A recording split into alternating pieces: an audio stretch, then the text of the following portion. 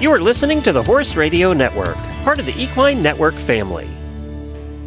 This is episode 237 of Horsemanship Radio, brought to you by HandsOnGloves.com, the all-in-one revolutionary bathing grooming gloves.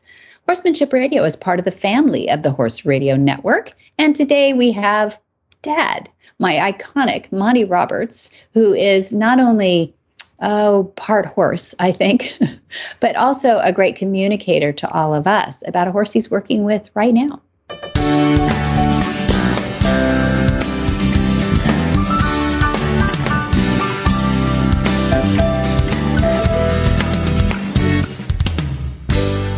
This is Debbie Laux, and you're listening to the Horsemanship Radio. Thanks for joining us. Horsemanship Radio airs on the 1st and the 15th of the month, and I have Monty Roberts with me today. Hi, Dad. Hi. How you doing? I'm good. We usually have Jen in this moment, but Jen is off having fun with her horse, I think, and she's left us with a homework assignment. You want to hear it? I heard it already, and I'm excited about it. Oh, good. Okay, I did read it to you. You're right. And before we get into the interview process here, we're going to have a word from our sponsor, Hands On Gloves. Well, I'm sitting here today with Jay Michelson of Hands On Gloves. And we were talking today about the horse that has sensitive skin, or the animal that has sensitive skin, Jay. And I wanted you to help me address that a little bit. I know you've got some features to your products, but I know you know more about it than I do. So what do you do? What do you say to the owner that has somebody with sensitive skin? Our gloves are made from surgical grade nitrile. So that makes them chemical resistant, mildew resistant, because you can bathe with them too. They're made to get wet. But across the board, there's no latex in them. So it's great for any animal, any people that have latex issues. There's no latex in it. They're just your hands. And if you have a thin-skinned horse or dog, they're cats, other animals, there are many animals that don't like to be touched in certain areas. But having the gloves on, it's just your hands. You get immediate feedback if you get to an area of that animal that is sensitive. And you can apply less pressure in those areas, and you can apply more pressure in the other areas. We have professional grooms that work from us.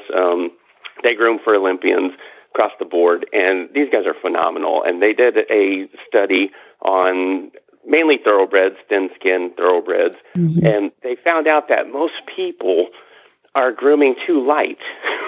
Oh, interesting. They're tickling the horses, and went in and applied just a little more pressure, and the horses loved it. And so that's kind of some of our experience with it. We have all kinds of animals and experience with that. I think you can throw these in the wash machine. Am I right? You can. Next time you bathe your animals with them, use the gloves. A little bit of soap suds up all the way. And what we do after we bathe our animals with them, we rinse them off, hang them out to dry, and they go back to new. You can throw them in the washing machine. Just don't put them in the dryer. And just throw them in the washing machine, hang them out to dry, and they go back to new. Well, Jay, how do people find out about you? HandsOnGloves.com.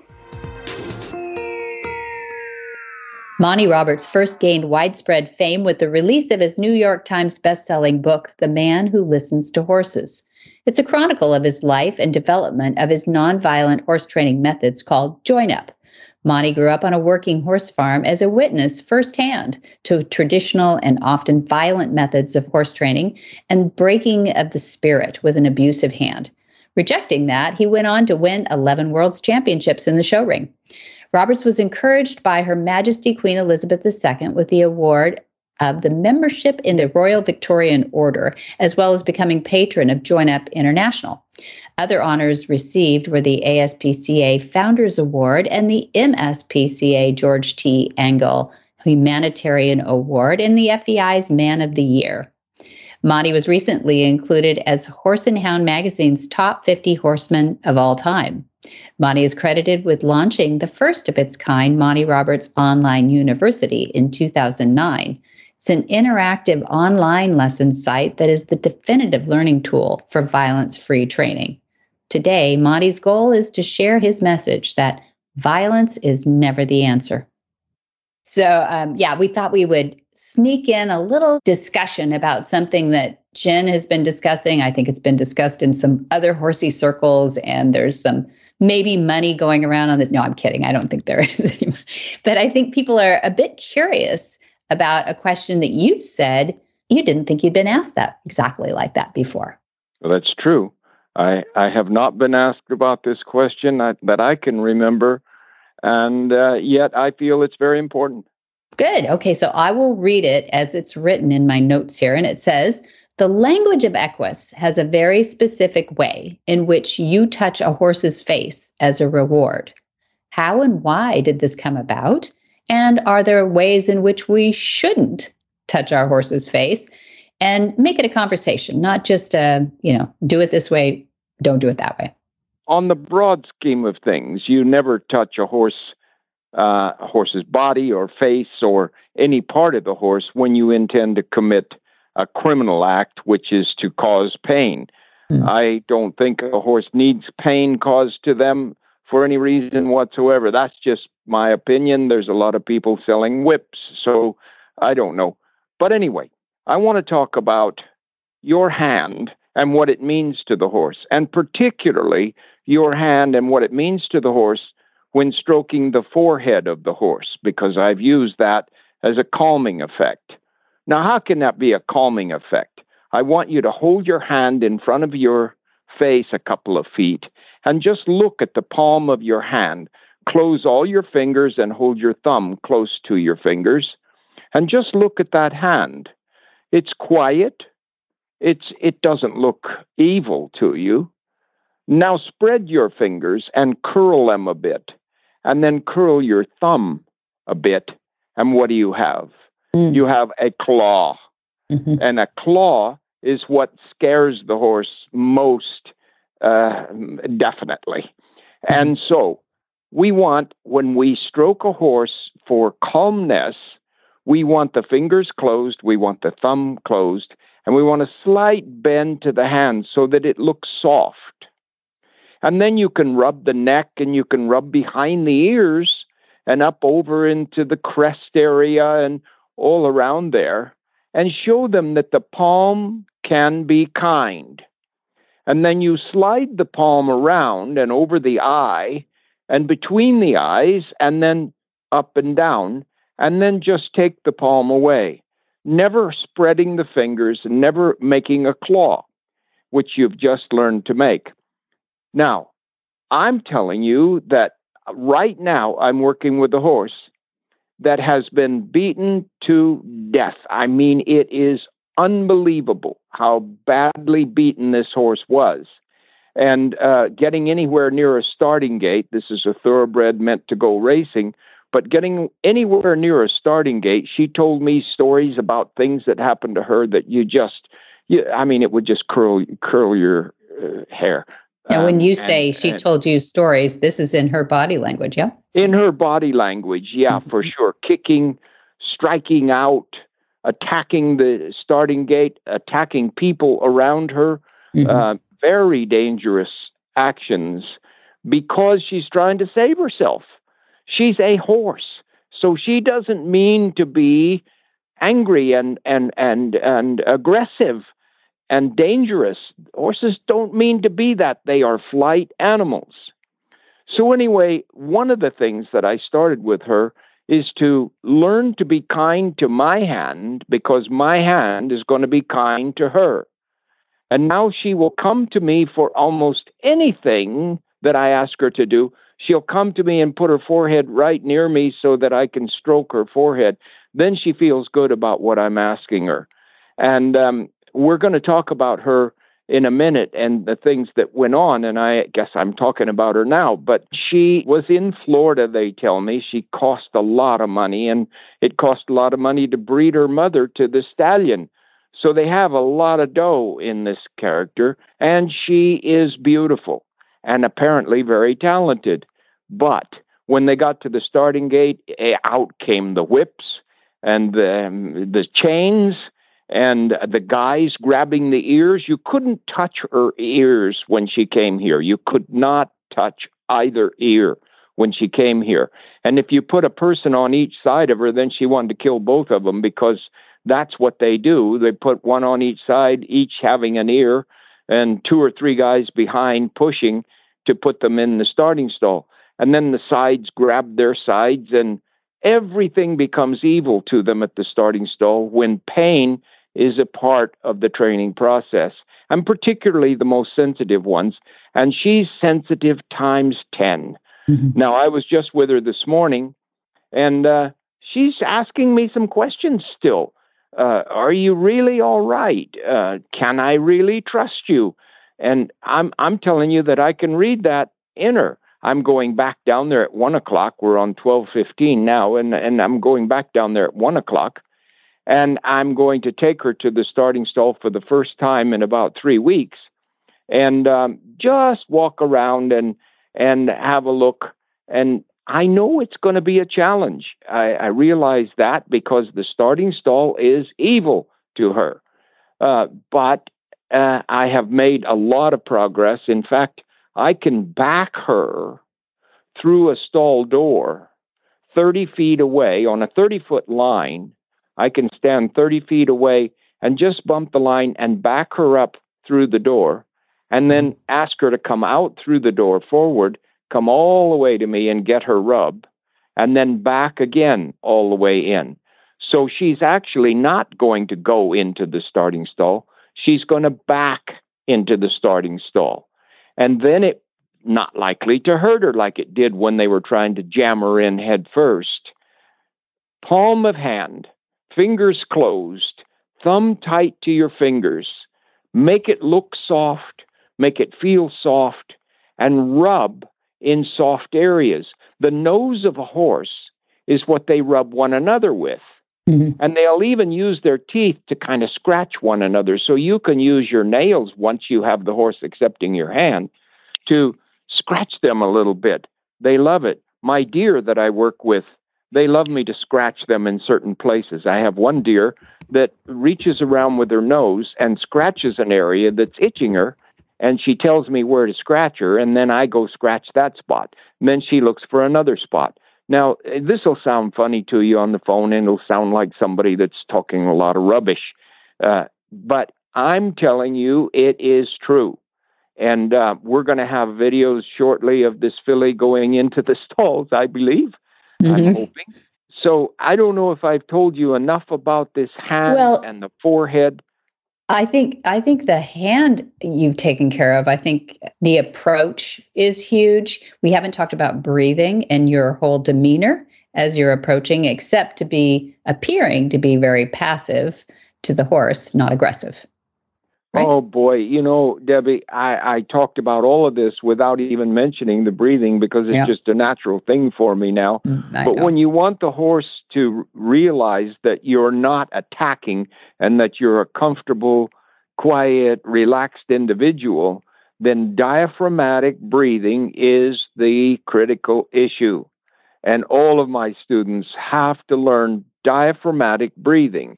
It's the breathing down of the diaphragm so that it sinks way down into your intestinal cavity.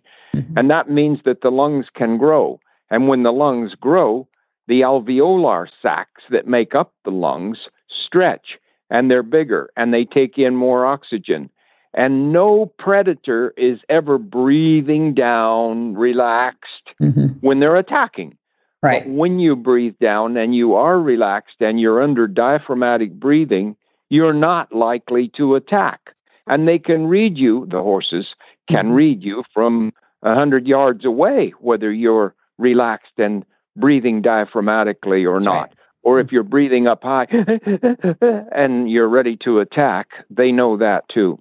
Right. And also, I mean, I think your most favorite saying is move like you're moving in heavy oil. Yeah. Put a drag on your muscles. Quick jerky moves or those of predators. Predators, yeah. And predators will breathe down and they will move as if they're in heavy oil while they are stalking. Yes. They learn to do it. But when they make the attack, then it's absolutely the reverse. And they breathe up and they get all the oxygen they can in their lungs and they stick their claws out and their teeth out and they make the kill. And that's how they live. So I'm not going to argue their point. That's the way they live. But we don't want to live with horses that way. They are flight animals, and we need to be more like them when we want to train them. Right. And one of the other things that some people who may not be familiar with all your teachings is that a predator never goes in, touches, and goes away. They just don't do it. If they go in and touch, they make an effort to eat the flesh of that animal. That's just the way they live. You can't blame them for it. God put them on earth to eat flesh. And I guess that controls numbers and all sorts of things. But if you go in, touch, and leave, relaxed, and moving as if you're in heavy oil, you go down on their list as a non-predator. Right. You go down on their list as a friend and not an enemy. I see it all the time when you're touching a horse in the chute. The horse is in the chute in a gentle, safe place, and you're reaching through, and they kind of get tense, like, what's going to happen here? Even if your hands are curled, even if you're slow, your breathing is down, you're doing everything right, that wild horse doesn't know what to expect. And then when you pull that hand slowly away and turn at a 45 or even walk away, I feel that horse, they snap their ears on you. They look at the back of your head and go like, what just happened? Yeah. Because you walked away and didn't attack. Yeah. And actually, Debbie, when they're in let's say the starting stall, they can't go anywhere. So they think they're in a spot where they're going to be eaten. Right. And they can't get away. And God has created them to want a way to get away. And when we put them in some cramped in spot with an impossible way to get out, that raises the nervous energy unbelievably. Sure. So the hand is everything to them. Your hand is coming in slowly, touching and leaving. And as you say, if it touches and leaves, it's probably not going to be a predator. It blows their mind. It really blows their mind. You can see them go, they lean into you even like, wait, what just happened? Right. And I can see them reassessing whether or not maybe you're a team member here. Maybe you're going to help me get out of here. I don't know. It's just, it just changes as you say, with athletic expressions, they just changed jerseys, right? Yeah. They just became the team member. That's exactly right, Debbie. And you know that I've been training horses professionally now for 70 some years. And I'm 88, and at 10 or 11, I was showing in professional contests. And do you know that I saw with my eyes, I saw people training horses that were professionals in competition that tied their heads to their tail.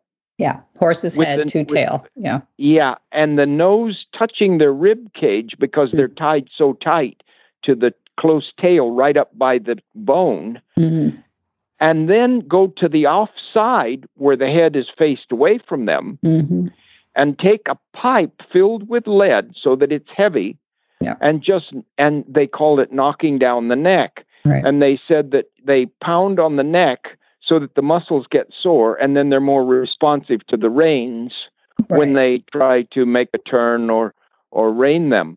And there were, I would say, 20 to 40% of the professional trainers in the 50s, around 1950, I first saw it.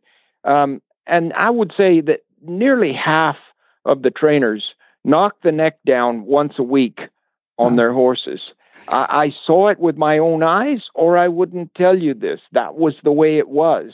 And before people start thinking, oh, they don't do it that way anymore, or they can't do it that way anymore because you get found out, just remember that I think every industry has its horrific background. The trouble is we can't let that tradition go forward. And there are still places on earth, and it's not always outside our boundaries, that this stuff happens, or at least the mentality happens so that they're doing something. If not that, they're doing something that causes pain to the horse where they think, well, that's what you got to do, right? Yeah, that's just what you have to do, is their opinion. And most of the countries away from the United States are still that way. but England and Holland and Ireland and so forth, and Germany, they are moving my way quite rapidly. And do you know that the number one discipline in horsemanship is polo going my way? Taking up your concepts, Polo is nearly 100% my way. It's unbelievable. And it all happened in about 10 years' time due to two brothers, Gracida brothers, Memo and Carlos. Carlos is now passed away, but Memo is still alive. I saw him yesterday. And Memo and Carlos brought Adolfo Cambiaso here, who was the number one polo player in the world. And he saw what I did, and he said, "Oh, my God, we've been killing 52% of the young horses that we break in the process of breaking them. We kill them, 52%.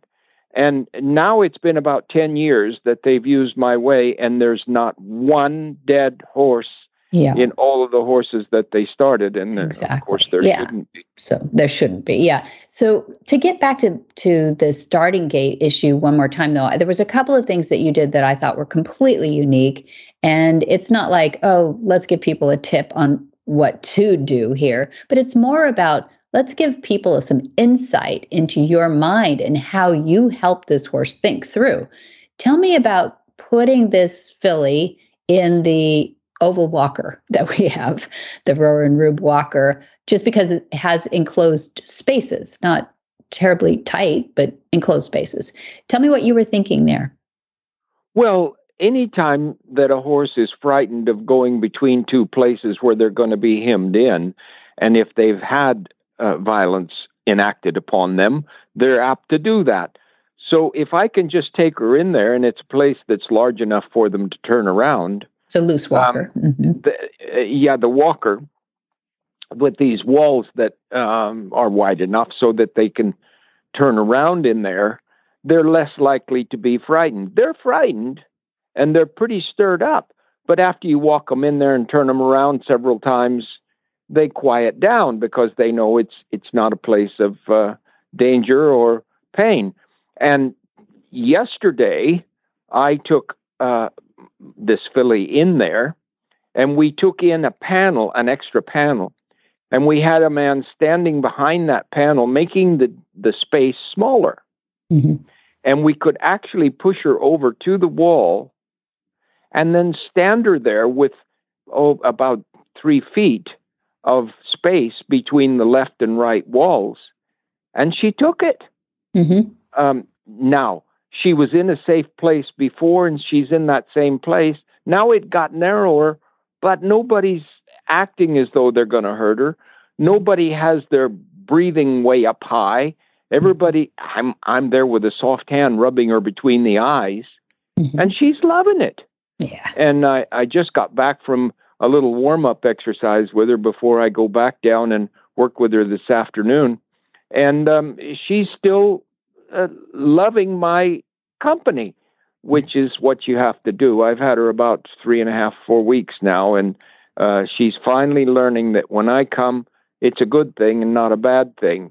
But I've had to live with horses all my life that have had the kind of treatment that we called traditional.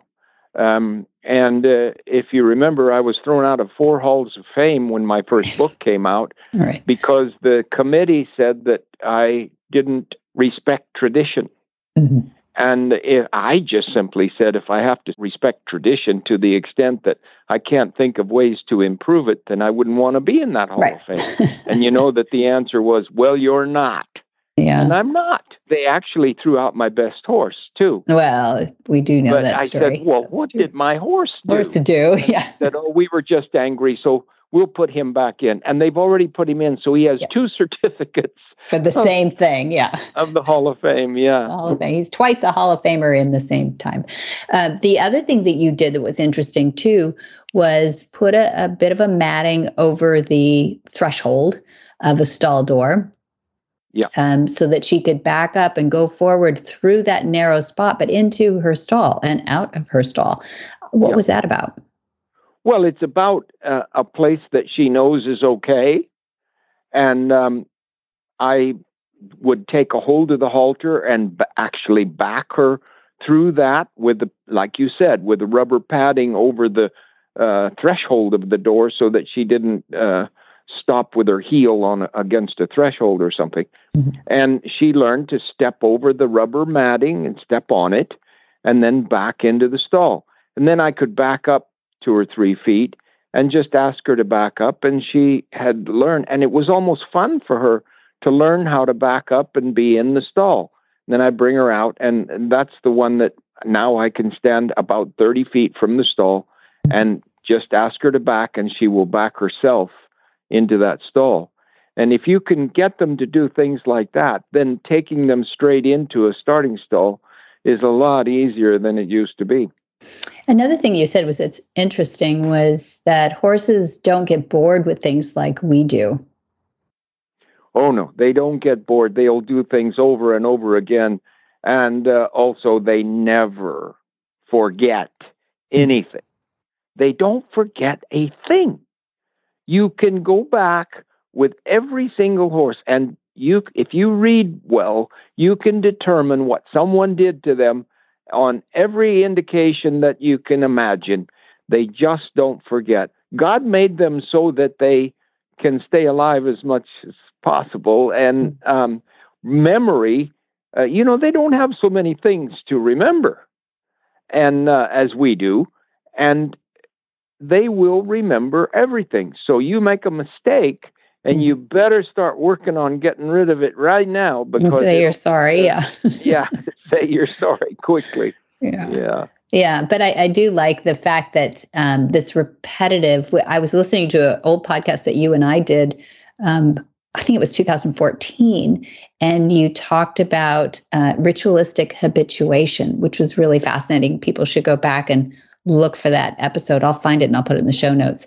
But that ritualistic habituation is kind of what you're talking about, is they find some value in that. They find comfort in ritualistically performing something like a backing up and coming back through, and they don't bore with it like we might, like, okay, got this already. They seem to enjoy the generosity of giving of their time to do things for us that we're asking, and they get it. Well, ritualistic habituation is something that we all have. Every animal or human on earth has a way of doing the same thing over again and becoming familiar with it. And it's called ritualistic because it becomes a ritual. And habituation, that you do it over again. It's just a common thing. And horses have it too. And all animals. But anyway, if we have ritualistic habituation, then violence is exactly what you don't want to do with the flight animal, because they will remember every single tick of it. And it won't be good for you. And I am so excited about this particular conversation, Debbie, because it really is brand new and it's old at the same time. We should have been talking about it years ago. And I'm very pleased that I had the opportunity to talk about your hand and what it means to horses, because I think it's extremely important. And also, Debbie, I just received a thing from a lady that wrote a book about me and her methods that she changed because of seeing me somewhere or something. And she's from Scandinavia somewhere, I don't know. But I want the world to know what she's done, because that's exactly what we're trying to do, is to get people to change based upon the lessons that they learn. And apparently she went to one of my demonstrations or something, and I never heard of her before. And she sends me a book and a nice letter about all the things that she's changed with her professional training methods. And I'm just so pleased, because I would like it if we receive one of those every day or two, And so please let me know who that is, and try to let the world know what she's done to sort of, in her own way, pay me back for the lessons that she's learned from me. I'm really excited about it. And polo is certainly running forward, and all the disciplines could run forward at that speed if they wanted to. And, we're working hard right now to show people how important the chute is for Mustangs, the wild horses. And there are people who think, oh, that's terrible. They stand in there with bars over their heads and stuff like this. And it's the best thing that ever happened to Mustangs, because the alternatives to the chutes are dangerous and they're long-lasting, and they really don't act near as effectively as chutes do. So I want to keep, and your radio thing is so helpful to bringing these things to the knowledge of people who love horses as much as we do. Well, that's why we're here. I appreciate you. All right, Dad, thank you so much for being on today. And we're going to be putting up a best of episode. So we're going to use episode 11, believe it or not. So we're at what are we at now, George? We're at like 238. And my producer, George. And I'm going to put up for the end of August, the first part of September, episode 11. It's a round table with Monty Roberts, Aton Beth Alchemy. People will know him from Western Dressage. Richard Winters. People will know Richard from not only his daughter, Sarah Dawson, but he and Sarah have won the Road to the Horse, and he's done many amazing things. Dr. Robert Miller, amazing history. He's well in his 90s now, moving on 100. And Tom Spalding, who invented the fly predator industry and company. It's a great episode, so why not put that up? And it'll talk about ritualistic habituation. So there we are. Okay. Well, thank you very much for your time and energy, and let's keep it going, and it's all for horses. It is.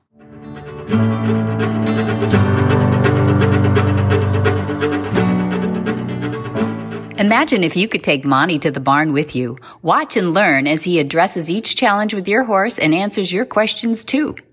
You head to the arena and you work on each new lesson, knowing Monty's there to encourage you, all with violence-free, tried and true methods. After all, he's been helping train horse lovers all his life. With his online university, you could be like Kathy, a retired teacher who just bought her first horse. Recently, I went to a tack shop to look for a smaller halter. 61, just purchased my 14 Hands POA the day after my birthday, just a few weeks ago, after never having had a horse. And yes, that's crazy, but as a retired teacher who never had a hobby other than teaching, I decided to go for it. My hubby and I have taken lessons this past year, but I really longed for a relationship with a horse. The only other experience I'd ever had was to ride a horse in Philly, Pennsylvania, my hometown, when I was 16, and I got bucked off. And that was it until I was 61.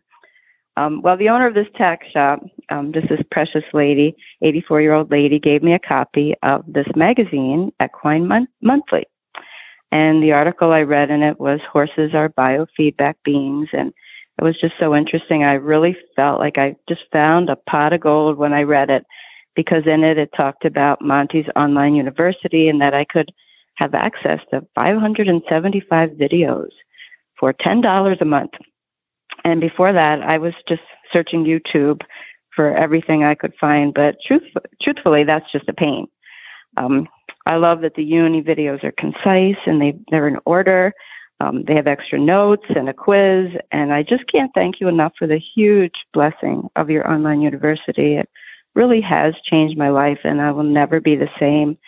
I've had my horse Jack now for 7 weeks, and thanks to the videos, I've done join up with him, and it really worked like a dream. I had to do it in an arena, but it still worked, thanks to Monty's lessons and the cues and the hand signals. The ability to watch the lessons over and over on demand is incredible. So I also want to thank you so very much for making the online university affordable for this retired teacher. Thank you so much for all that you do for everyone who really wants to love a horse. Kathy.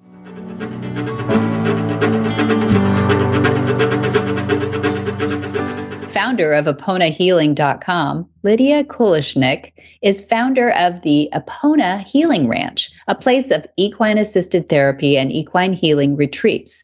Starting at the age of 10, Lydia developed a deep relationship with horses, animals, and nature. This connection helped her heal her chronic health conditions. Best-selling author and columnist Lydia was recognized in Expert Profile magazine and Passion Vista magazine.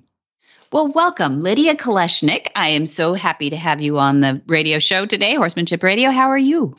Oh, I'm very good. And how are you, Debbie? And I wanted to just express my gratitude. It's a true honor and pleasure to be on your show today. It's my pleasure to have you on too. I should explain too. I say the radio show. Back when we started the show 10 years ago, believe it or not, people didn't know what a podcast was, right?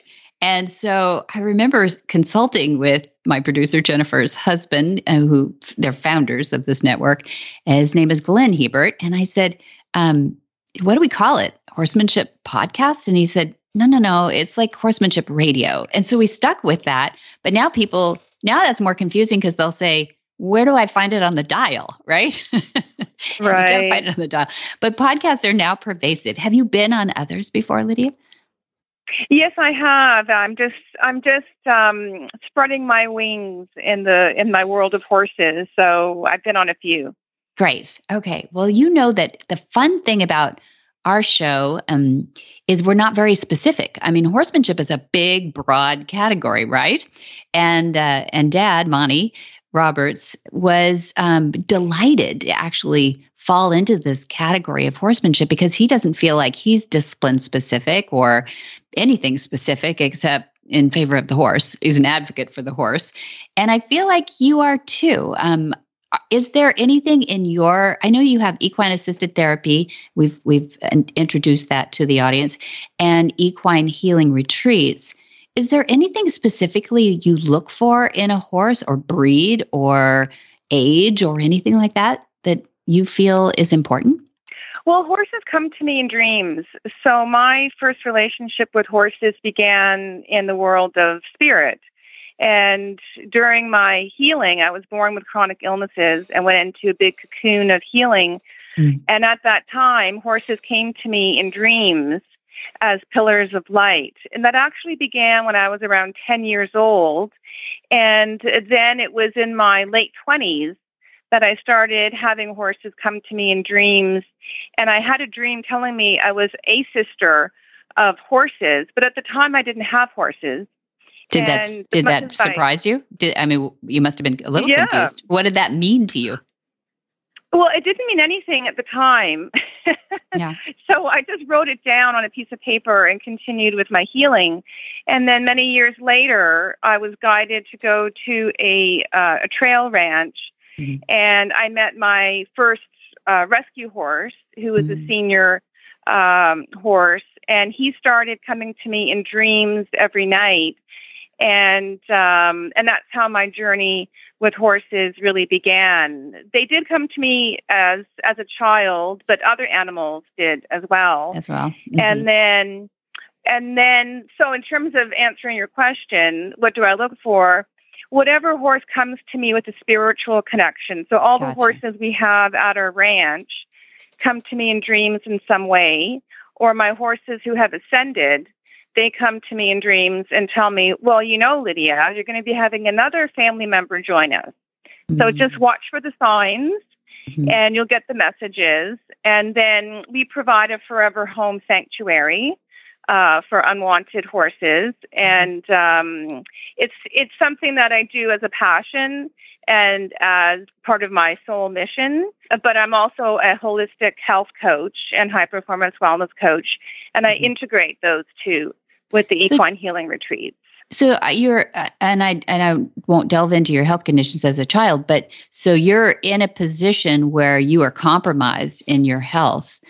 What were you doing? What were you trying to do to get healthier that had you eventually stumble upon horses? Well, I was born with deformed organs. And so at the time, I'm 58 now, so that was 58 years ago. Yeah, at the time, doctors weren't familiar, with what to do, really. Mm-hmm. And when I was very young, I found the book, The Power of Positive Thinking by Norman Vincent Peale at our little country schoolhouse. We lived on a farm in the country. And doctors just weren't able to help me. So I had decided at the age of 10 that I had to do something, mm-hmm. and that I was not going to live the rest of my life in chronic pain and slowly degenerate. And that's how my journey began. And so from the age of 10 into my teens, I did all sorts of different medical things, which again, were trying to be helpful. But because I was born with my condition, it's what we call our constitution, rather than trying to heal a condition that you develop. I see, right. It was much more challenging. Mm-hmm. But I never gave up. And I always knew I would heal. I had no doubt. That's so good. when I work with clients in my professional practice who want to heal from chronic illnesses, we use the mantra, not recovering is not an option, if that's the path that they would like to go. And so horses then started coming to me in dreams to help guide me on my healing path and guide me to Reiki and healing food. Right. So on the horses though, do you eliminate some horses that came to you in your dreams, but you acquire horses for your practice or for your retreats?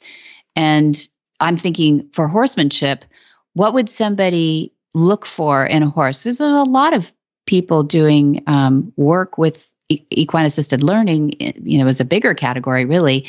And they're seeking horses right now. And I think it's really an interesting conversation to have about, does it have to be an old horse? Does it have to be a quarter horse? Because they're like Labradors. Does it have to be, you're finding people starting to speak in categories. And I'm wondering what you've found. Just whichever horses come to me in dreams. Those are the horses. So they don't give you any problems at all? There's nothing to fix, no remedial issues, no, they just seem to blend in. There's lots of challenges, but that is part of the journey of becoming one with your horse, right? And bonding with your horse. So horses will come here who are senior, blind, injured, deeply traumatized. They may have been in the slaughter pipeline, or they may have been neglected. And then it's my role and responsibility to help them heal. And as they heal, then they help the humans heal. Right. And you said that you have a relationship with other animals and nature in general, but do you find that horses are exceptional that way? Well, every animal has special gifts. But for me, my experience with horses is that they are very high spiritual beings. They operate on the multidimensional plane. And we all know horses are such huge animals, but yet they can come up from behind you and you don't hear them, right? Or I'll sleep with them and do energy healing with them, and they'll wait for me to wake up, until, even if they want to go forward, right? And do something. So they're so in tune with everything. They're in tune with their own spiritual presence. They're in tune with humans, and they're in tune with the environment. So I would say horses are one of the most highly evolved species on the planet. That's cool. I agree with you. They have some intuition. It's very close to some of the animals that live with us, but because their motivations are different, I think you're exactly right. They intuit things in a different way and have different relationships with you because of that. For example, we always use it on this show. We talk a lot about dogs versus horses because their motivation system is they're carnivores, right? And so they seek things. They're taught to overcome other animals, right? In order to eat. But horses don't have that in their lexicon unless you call eating grass, an adventure. I don't.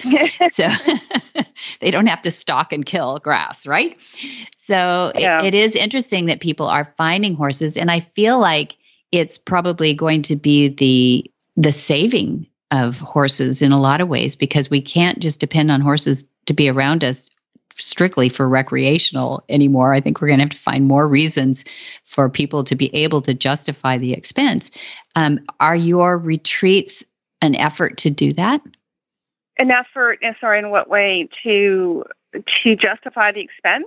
And to keep horses around and show people that you can keep horses around for other things than, just recreation. Well, I think we're living at a time of one of the largest paradigm shifts in consciousness on the planet. And this transformation of human consciousness will continue for many decades to come. So we're beginning to see new value in things and view different things, including our relationship with horses in a new way. And when we value horses as spiritual teachers, as healers for humans and the planet, then of course there's absolutely no expense that is too great to honor the divine being who is in my presence. That's fantastic. Now, where are you located? Where do you have this? We're located in Eastern Ontario, in beautiful Rideau Lakes, Canada. That sounds nice. It's beautiful. It's got the Canadian Shield and the classic granite rocks. And we have an area called the Buddha Grove where we host meditation. And our healing retreats with horses and equine therapy focus basically on meditating with them. You don't have to use the formal word meditation, but we stand in silence and breathe. And then just being in the presence of horses awakens something within us, some greater awareness or emotion, and then we work through that and have a whole process of healing, of self-discovery. But we're all familiar with the HeartMath Institute study, where the electromagnetic field of a horse is 5 times larger than that of a human. So just standing beside a horse in stillness, any kind of horse, any breed, any temperament, when we breathe and enter into that stillness, we have a transformative healing experience. We had a volunteer here a couple of months ago from Japan, a beautiful young lady, and she had the afternoon off from working on the farm. And I was in our horse room, we're in all the herbal remedies. And she came in and she was crying. And I said, "Is everything okay?" And she said, I just had the most beautiful, life-changing experience with our horse, Macy. And I said, "Well, what happened?" And she said, "I just stood beside her." So that's where the evolving consciousness and the value of horses as our partners in our healing and personal development. By being with horses, we can access something within ourselves for our own healing and personal growth that is more efficient, you might say, and more a direct soul connection than taking a longer route to get there. And that experience of our volunteer is a perfect example of that. So she came in and she said, "Macy just healed me." And she said it was one of the most profound experiences that she's had. So, we honor everyone's relationship with their horse. Sure. That's great. And that is exactly why we need to keep horses in our lives, I think, because I think there's more of those breakthrough discoveries, and we don't even have to define what they are. They just happen, that are happening all over the world. I will tell you, Dad's been in 41 countries now too, and he finds consistency in this message throughout the world, which is pretty cool. There aren't too many things you can say that are throughout the world consistently positive like that. And the way we treat our animals is becoming more and more of an awareness, and I think it's helping. So they're so generous, these horses too, to put up with us for all these thousands of years. And they're finally like, you got it right, finally. So how do people find out about you, and where can they learn more? Sure. I have a website, aponahealing.com, APONA healing.com. That's my master umbrella website. Okay. And on that website, I have 4 pathways to support you at any stage of your personal growth. There's my high performance wellness coaching, coaching to help heal chronic illnesses, and then equine healing retreats at our Apona Healing Ranch. So we still have the AponaHealingRanch.com website up. And then our retreat coaching program, Hidden Buddha, The Journey of Self-Discovery, which we sometimes do with horses. But AponaHealing.com is the place to connect with me. We have a newsletter. We have a free ebook, 10 Tools to Survive and Thrive in Uncertain Times, to help you manage your energy and stress. Great. Lydia, you are a healing person. Thank you so much for being on Horsemanship Radio. Oh, it's my honor and pleasure. Thank you. Whisper the language of the herd. Listen, you don't have to say a word. It's time for Jamie Jennings to fetch an email from Monty Roberts' inbox and share a morsel of Monty's wisdom in a little segment we like to call Ask Monty. Leave this world a better place than mine. The magic in the language of the herd. Dear Monty, when you did join up with Shy Boy in the Wild, did it silence your critics? Does everyone now know that your methods work? Thanks a lot. Monty's answer. I would first like to ask a question myself. Does any one thing we ever do silence all of the critics? The answer is no. I believe that it answered questions for many thousands of people. Many more thousands were teased into further studying the principles involved in the process they saw on video. A percentage, however, have dismissed the whole exercise as being contrived by video presentation. In order to defend this view, they would have to believe that the BBC was acting in concert with me to cheat the public. The BBC is a large organization with a long history of leading the world in the area of creating documentaries.